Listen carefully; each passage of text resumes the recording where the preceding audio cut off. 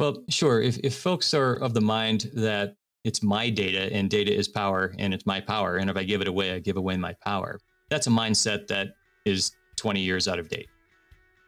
Welcome to another episode of the Mapscaping Podcast. My name is Daniel, and this is a podcast for the geospatial community. My guest on the show today is Frank Winters. Frank is the Geographic Information Officer for New York State. He is the president of something called NSGIC, and he has a ton of experience working with GIS in the public sector. And today on the podcast, we're going to be talking about access to data. Frank gives a wonderful example of what access to data might mean for unexpected contributors like Jon Snow. And he also shares a few really interesting examples of how ease of access has dramatically contributed to local economy. So just before we get started today, I want to say a big thank you to my sponsor, Safegraph. So Safegraph are geospatial enthusiasts just like us. They curate points of interest data, building footprint data, and foot traffic data. And they do all the heavy lifting in terms of data cleaning and processing. So when you download the data from them, it's analysis ready. So you can do a whole bunch of interesting things with data like this. You can do a competitive landscape analysis if that's something you're interested in. You might be looking at determining how many visitors came to a specific building, or perhaps mapping population movement. Or maybe you have a completely different use case or analysis in mind. If you know that you need points of interest data, if you're looking for this kind of data for the US, Canada, or the UK, definitely check out Safegraph. And if you want to know a little bit more about Safegraph, if you want to go a little bit more in depth with how this data is collected, check out episode 38. Safegraph have actually been on the podcast before. If you go back through the archives and look for an episode called Building Geospatial Truth Sets, you'll find out a lot more about the company, what they do, and perhaps how you can work together with them.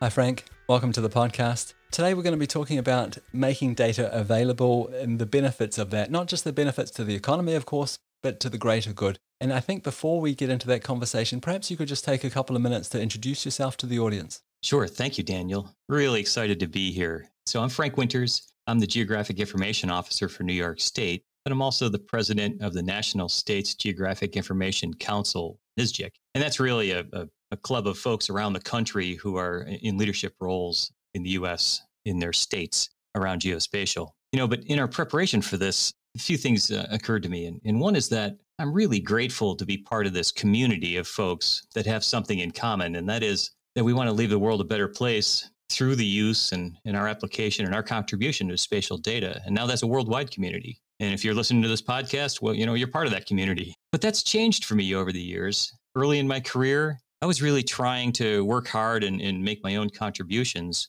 But then it kind of shifted to, okay, well, maybe we can empower others. Maybe we can empower others that we work with, but maybe we now empower other people that we've never met or never will meet. And now that's shifted again, where now not only are we trying to empower others with spatial data, but we're trying to do that in a way that's sustainable and it's going to outlast us and it's going to go on after we're on to other things. One more shift in the last, maybe year or so is that we're really focused now on maximizing our impact. So for every minute we spend at our desk or on the phone or in front of a microphone, how is the world left better by that time we spend? And that really is about everyone's unique. And I use the word unique carefully. It's not a rare contribution. There's only one set of experiences that you have had that you bring to the table when it comes to figuring out how to apply or make available the spatial data. So how do we do that in a way that we all trust in each other's role so we can rely on each other and just play our unique role? So that's really kind of one of the new North Stars I have. And that's one of the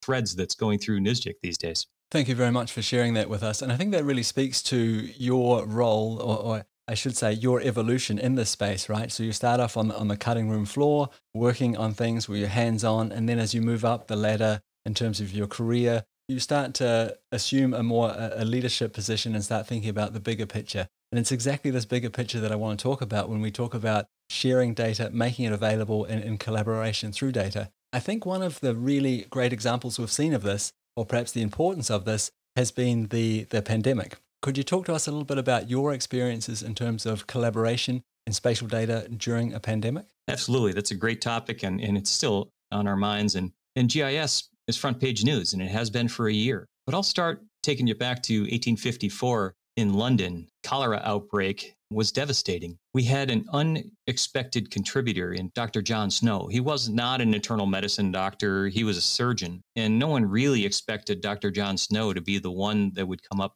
with the answer for a cure for cholera.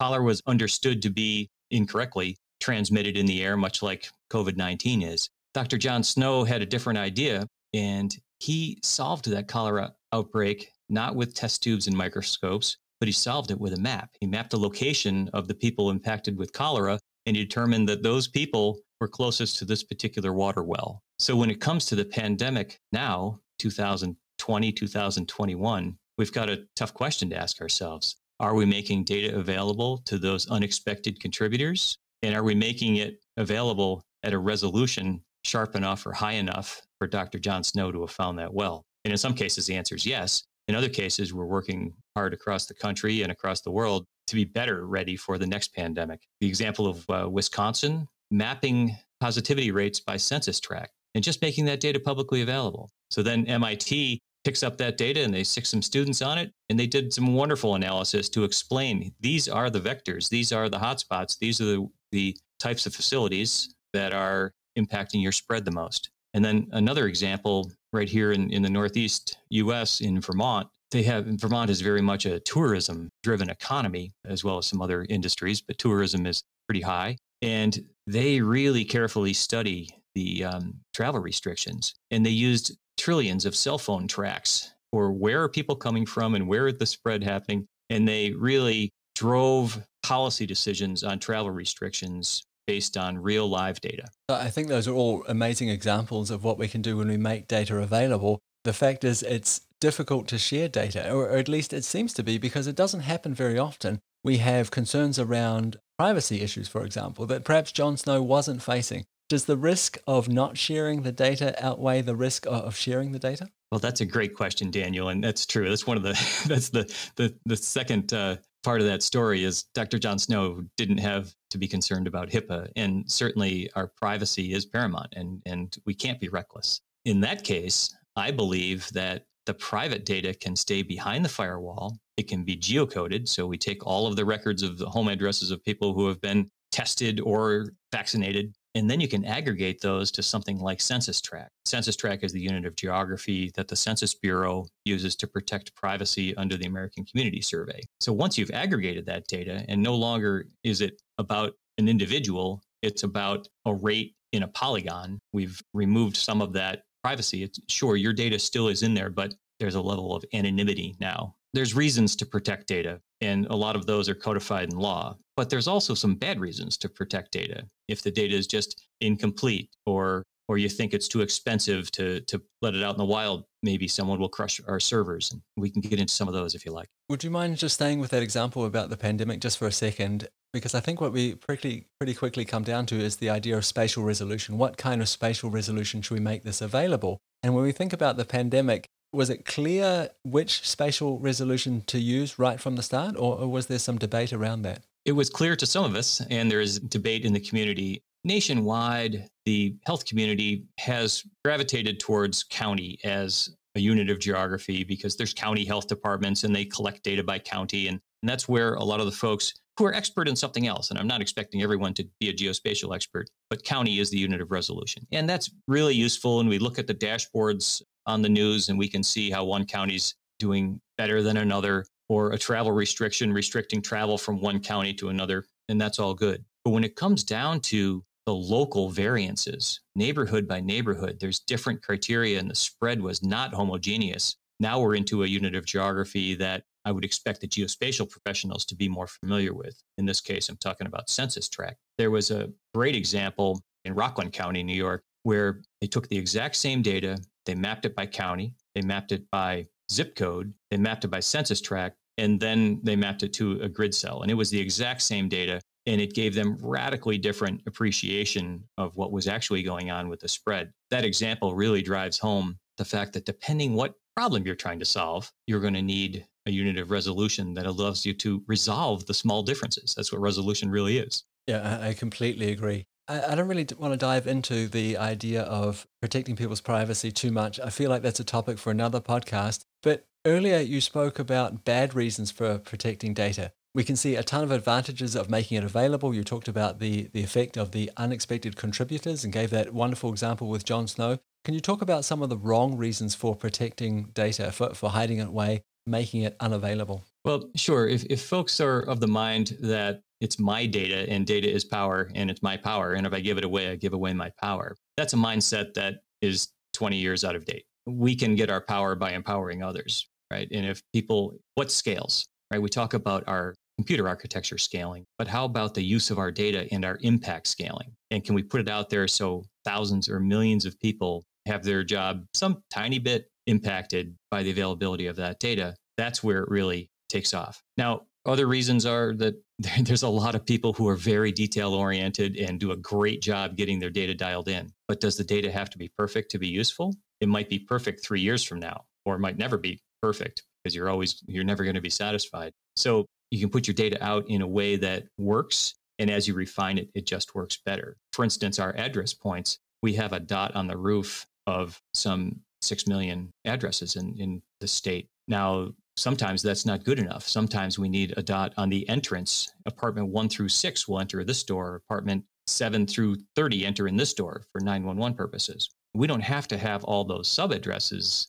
all figured out and dialed in order for the dots on the roof to still be useful, right? So there's an example of we're not going to wait for the data to be perfect. We're going to eat on the way to the dream. We're going to do something useful and then keep refining it as we go, as the business requirements and the cost benefit drive towards that. So that's another example of strive to get something useful out on the way to making it better and better. For me, what this normally looks like is, hey, we've got this data, we're going to make it available, but it's really difficult to get to. It's going to be difficult to find. We're going to hide it somewhere deep in some like really archaic, difficult to understand portal where it's difficult to search, or we want to know everything about you and we want you to commit to giving us your firstborn if you want to have access to it. And I guess the thinking being here is that if you make it difficult for people to use it, then that perhaps they won't use too much of it. Maybe it won't cost us too much. Maybe they won't crush our servers with their demand.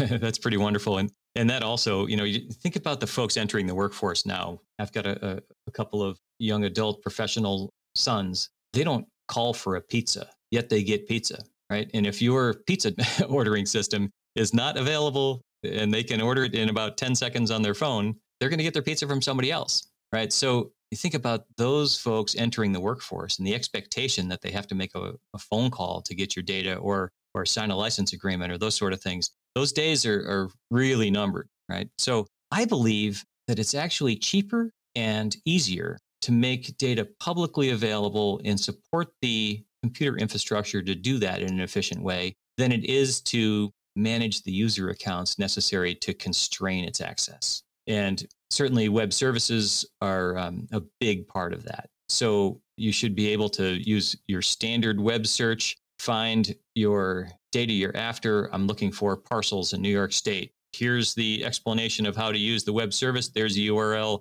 You plug that into your GIS software, or as a developer, you plug that into your app, and it's a URL that just waits for that data to come at you as you need it. There are really, really nice ways to remove those caveats, but it's up to the data author to be clear about, here's my data, here's how it's to be used, and we can get into licensing if you like. There is a need now to be very clear about how someone is to use the licensing, to use the data through licensing, and move right on. So just to be clear, you believe that the burden of that complexity of scaling with scaling need in terms of infrastructure, and the burden of complexity of filtering the data and presenting it in a way that the users can just come and take the data and be done with it kind of thing, that rests on the people in the back end, the people in the back office. Do you have any examples of that working? Do you think you talked about a geocoder before? Is that the way you run your geocoder? It's just wide open? Absolutely, it is. It's interesting. We have a team of 8 people, and last week they made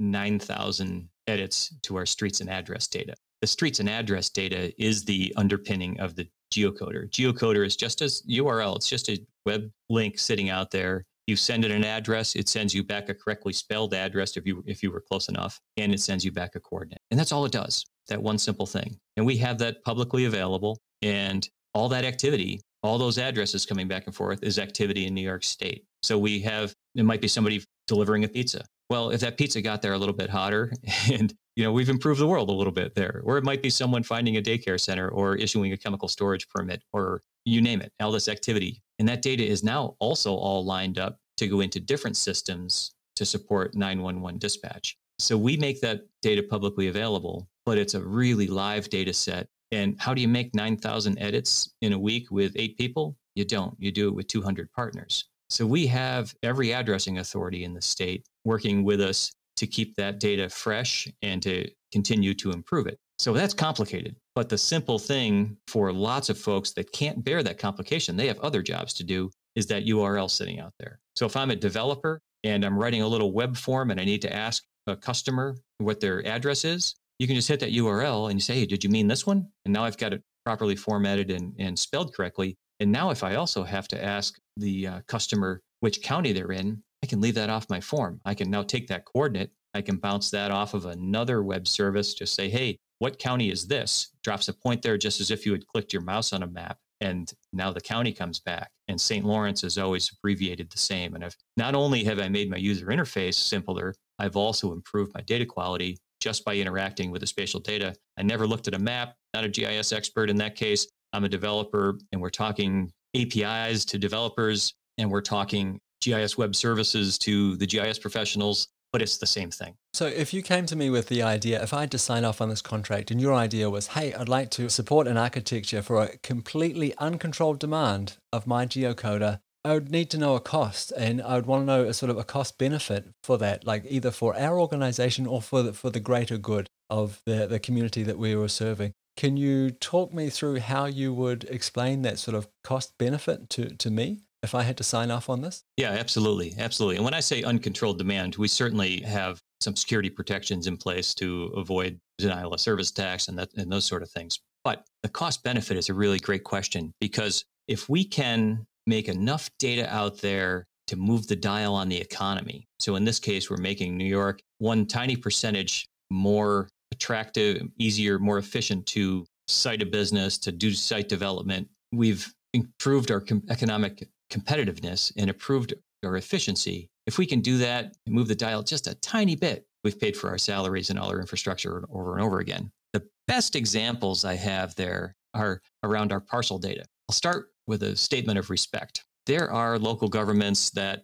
have various policies, and it's their prerogative to have various policies on how they control parcel data. And they're doing that out of a sense of stewardship. We've added some new information to that to make it compelling that they give us permission to share their parcel data publicly through these web services. About half the counties in the state have said, yes, go ahead and share our parcel data publicly. Now, an example from Rensselaer County, New York, and this was some statistics from 2015 to 2019. So before Rensselaer County made their parcel data public, there was 127 downloads of their data through a data sharing agreement that we have in the state. The year that they made that data public, it went to 2,730. So clearly more people are downloading the data once it's public. We looked at the web logs and determined what type of businesses, what type of URLs, really studied who was downloading that data. And we found out that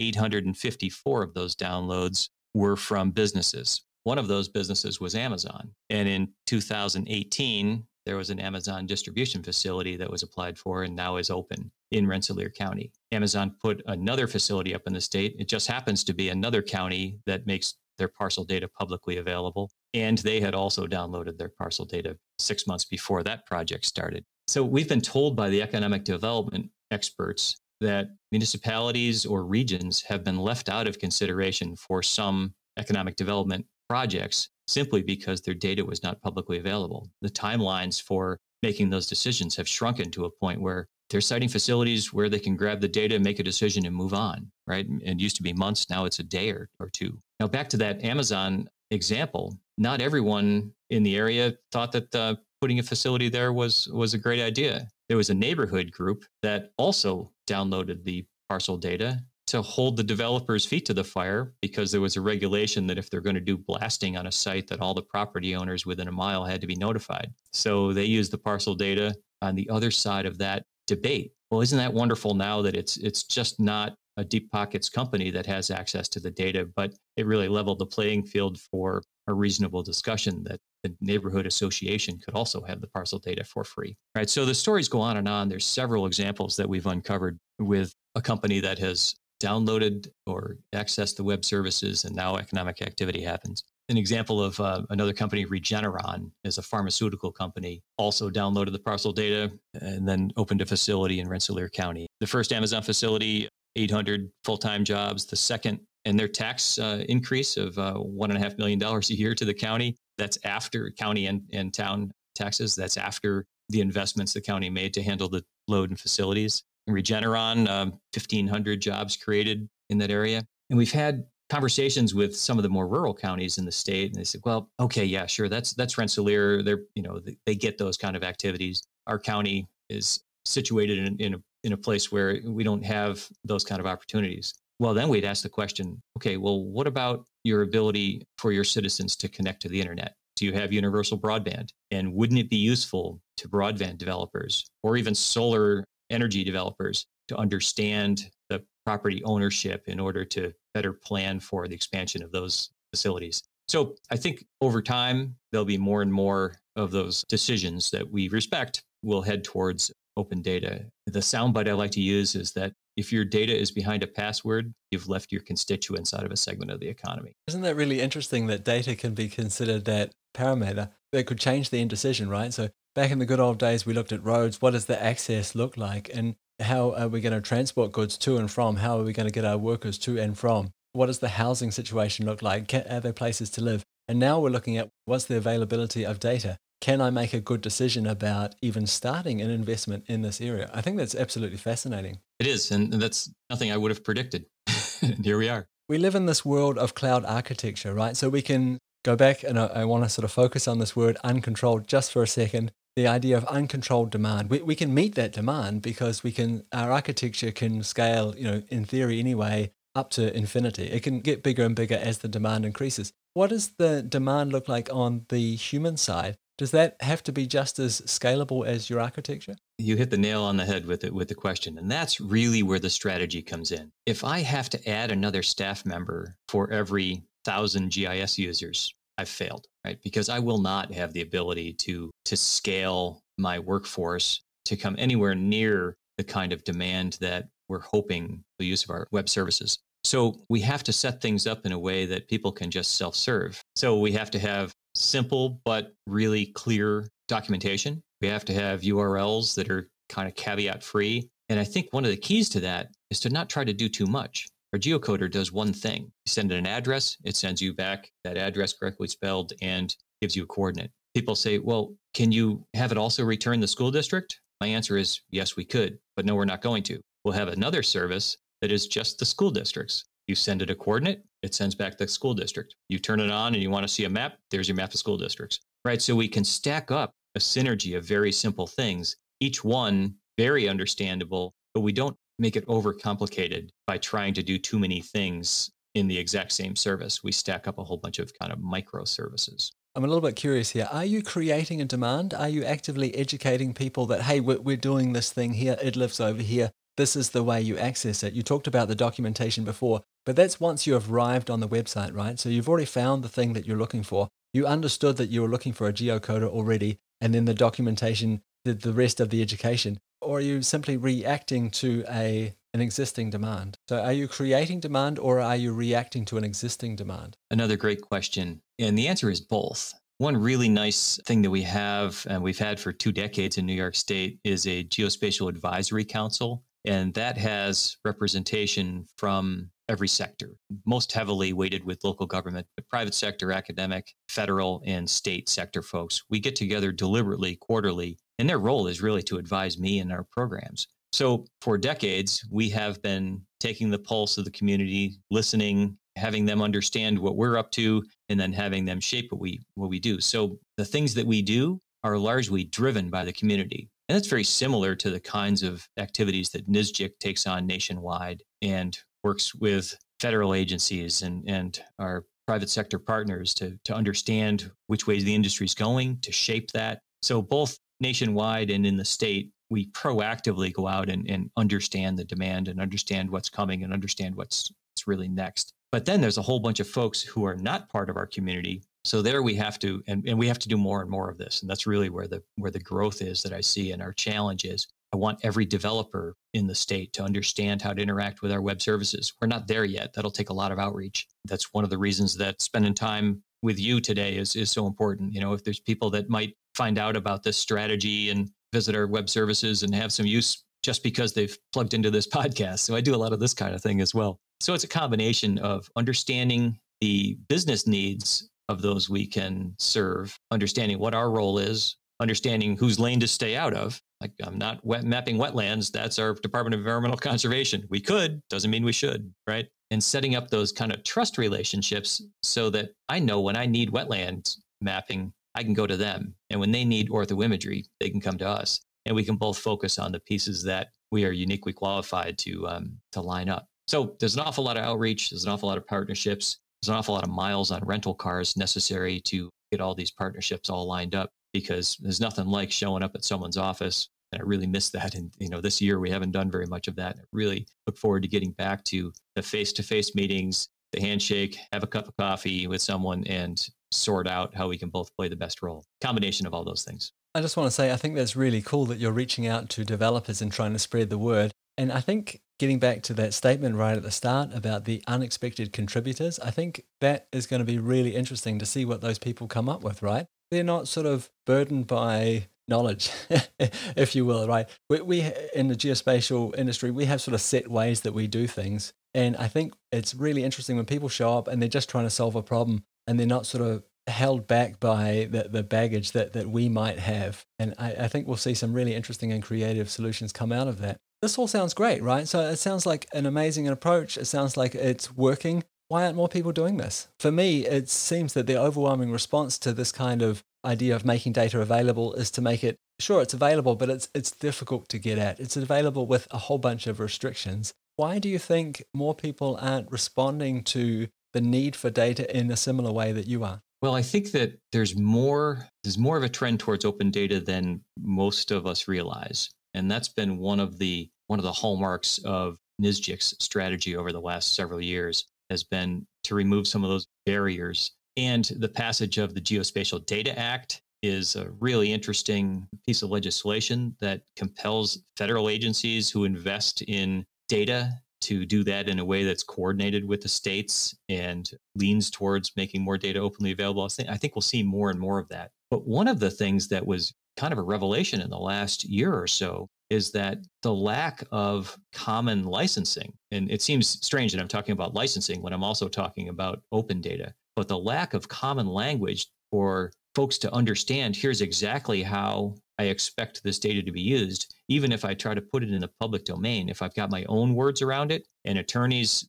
say I'm running a commercial mapping activity and I have data coming in from all around the world and I want to be clean about, do I have permission to use this data? Well, I might send a license agreement to everyone that might contribute. If I get a license agreement from one of those contributors, my attorneys are going to say, aren't you making that data publicly available? We can't sign that license. So what we've come around to, and this is fairly new, but Creative Commons licensing, there's different versions of that, but Creative Commons Zero is a standard license around the world. And if I publish data with Creative Commons Zero, no one needs to review it again. If they already have looked at the terms, we know what that is, we move on. So by being clear and consistent about the terms of a license, not only does it help remove the need to keep reviewing that, but compliance to those terms goes up. If I have 100 partners and every one of them has tweaked the license and given me different wording on how I should control the data, how do I pass that on to my users and to my staff and say, okay, there's 100 different things to think about, and depending which area you're in, you have to think about something different. Where if we come together and say, if you're putting data in the public domain,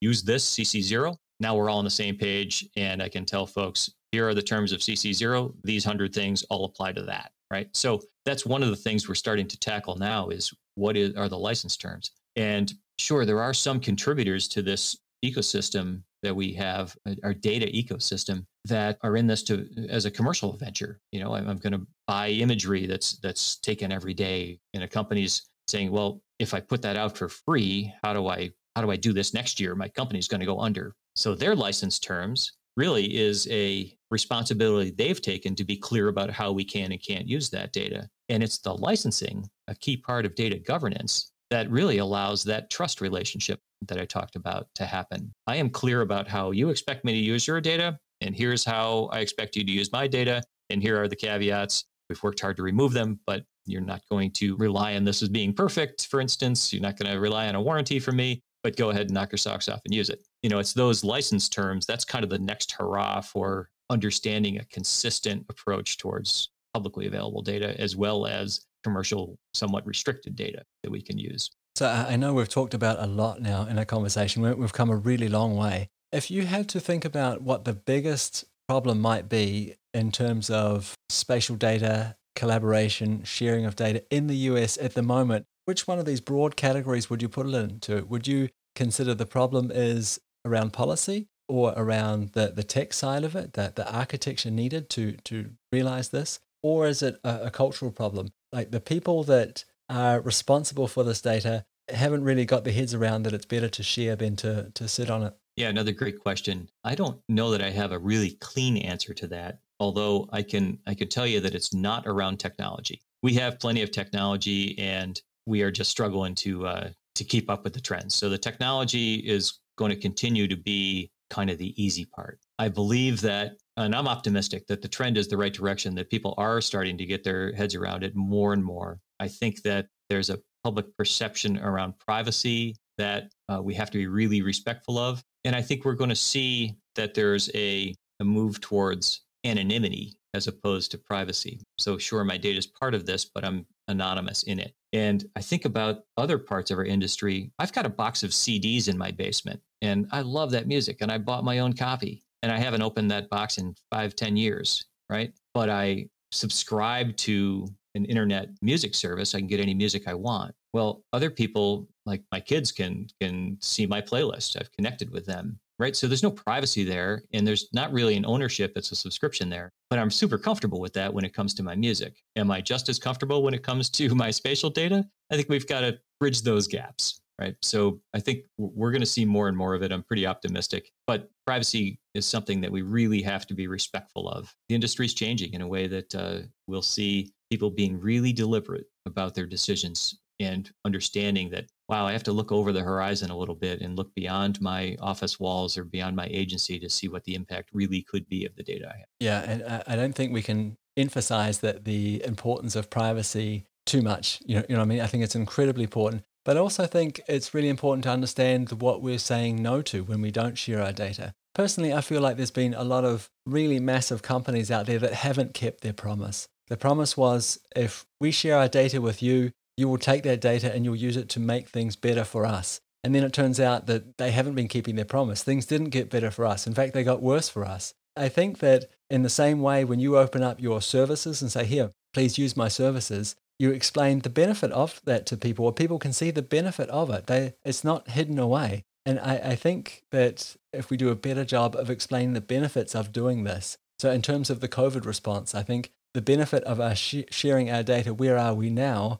outweighed, at least in my own personal opinion, the risk of doing that. I was sharing it with an organization I trusted, and my hope was that they're going to take this data and make things better, respond in a better way, save lives, that kind of thing. It is a barter system. It's always going to be that we do this and we get that back. And it's going to be a question of, are we good enough of explaining the benefits to people in such a way that they can understand it? Absolutely. And I think a good dose of empathy needs to come in there. They need to understand it in a way that resonates for the things that they are trying to accomplish. Back to the address example, I'd like to ask that, and we had interactions with a lot of the folks who manage the 911 systems, because the data that we needed to build these address points in the first place was rolled up in the traditional landline 911 systems. And we asked the question, okay, how many transactions happen at your address? And what percentage of those are 911 calls? Hopefully it's very, very low. And wouldn't it be great if we exercise that data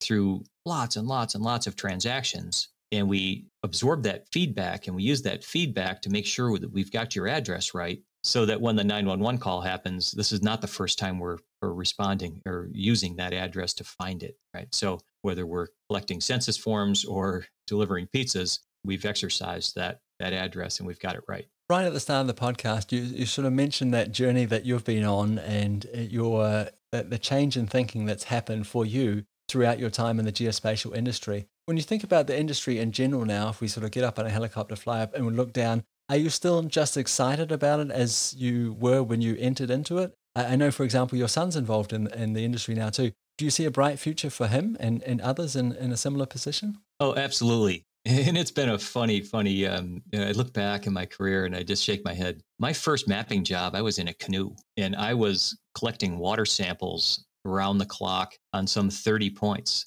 And we worked 24 hours straight to collect water samples for this dye study in Lake Champlain, which was kind of an environmental impact study. So I collected 30 points and I'd say 6 people used that data. And I was really proud of it. And it was great. I was kind of uniquely qualified to be up all night and paddling around with my headlamp on, and but that wasn't going to pay the bills, and that wasn't my biggest contribution. And now we're collecting millions of points, and we're on pace to come close to 1 billion interactions with our web services in 2021. I don't think we'll be quite there, but we had 75 million hits on our web services last month, and we'll be 75 million hits last month. We could be close to 1 billion hits in 2021. Some of those may be frivolous, right? People just messing around on the internet. Some of those are people planning their camping trip or citing a facility. And we just have to have faith that, and we know that there's a lot of really exciting things that people are doing because it scales so widely. So the industry really has changed. There's been players that we kind of in what we looked at as the core of the industry are looking around going, oh my gosh, the autonomous vehicle industry, where are these folks coming from and where are they heading? And these big mapping companies, you're selling cell phones, partly by the marketing around whose map is better. And over the last couple of years, NSGIC has really pulled that community together in really exciting ways. For instance, an exit number changes on a road. We're setting up a structure where all of those commercial companies, commercial map providers can right away see that it happened, and we make the road safer because people experience something in the virtual world with their directions that they're experiencing that day that it opens in the real world. And those connections are super exciting. So I am even more stoked about being part of this industry than I was when I decided that grad school was a thing. And it's funny because I remember to this day my mission statement on my grad school application. And I knew we had to write a mission statement. And I told my kids, don't try to repeat this. Don't try to figure out as you're in your education mode what you want to do the rest of your life, because you're just going to contribute in lots of ways and it all goes into the same brain and just go make a difference. But my grad school application said on it, I want to learn everything I can about how geographic data is collected, analyzed, and portrayed. And that was just broad enough that it still holds up today, but it's just focused enough to give me that drive, and it still holds up. That's amazing. It's really amazing. If you have to think about your own career where you are right here, right now, what is the most important skill that you have? What's the thing that you use every day that you couldn't be without? Clearly, empathetic mindset and kind of the role of the translator. So I have to meet people where they are, or else I don't get the value of their insights and they don't get the value of using our stuff. So we have to talk RGB values to the graphic artists. We have to talk APIs to the developers. We have to talk environmental impact to environmental specialists and public safety to the police. But we have to understand enough about what they're trying to do so that we meet them where they are. And people use the term, we've got to dumb this down. Well, no, you don't have to dumb it down. You have to make it applicable for somebody who has very different things on their mind, right? To put a user interface in a police car when a police car is on the side of the road in a dangerous situation with all the things that officer has to keep track of, what laws they're enforcing and what the potential dangers are. And it's really an intense situation. The interface has to be ready for that. And if it's the slightest bit hard, we've missed the mark, right? So being empathetic about how does the work that my team does impact someone in a way that they can consume it as part of the job they're trying to do. That's the skill that I think is most exciting. Frank, I really want to thank you for your generosity. Thank you very much for your time. Thank you for showing up today and sharing your insights in such a way that we can all understand it. I really, really appreciate it. Is there anywhere folks can go if they want to reach out to you personally, if they want to learn more about your work or just continue this conversation? Oh, absolutely. There's a couple of organizations. gis.ny.gov is the website. My contact information is sprinkled throughout that. And also, you can connect through NSGIC. That's the National States Geographic Information Council. And we'd love to have you plug in there as well. Thanks again for your time, Frank. I really enjoyed the conversation. Yeah, and thank you, Daniel. This has been really fun. And you're really leaving the world a better place by helping us all get the word out. So we really appreciate that as well. Thank you very much. Once again, a huge thank you to my sponsor, Safegraph.com. So these guys do an incredible job of curating points of interest for the UK, the US, and Canada. And they do a ton of work for the community in general. They are one of the founding partners behind the Placekey initiative, which is worth checking out if you haven't heard of it before.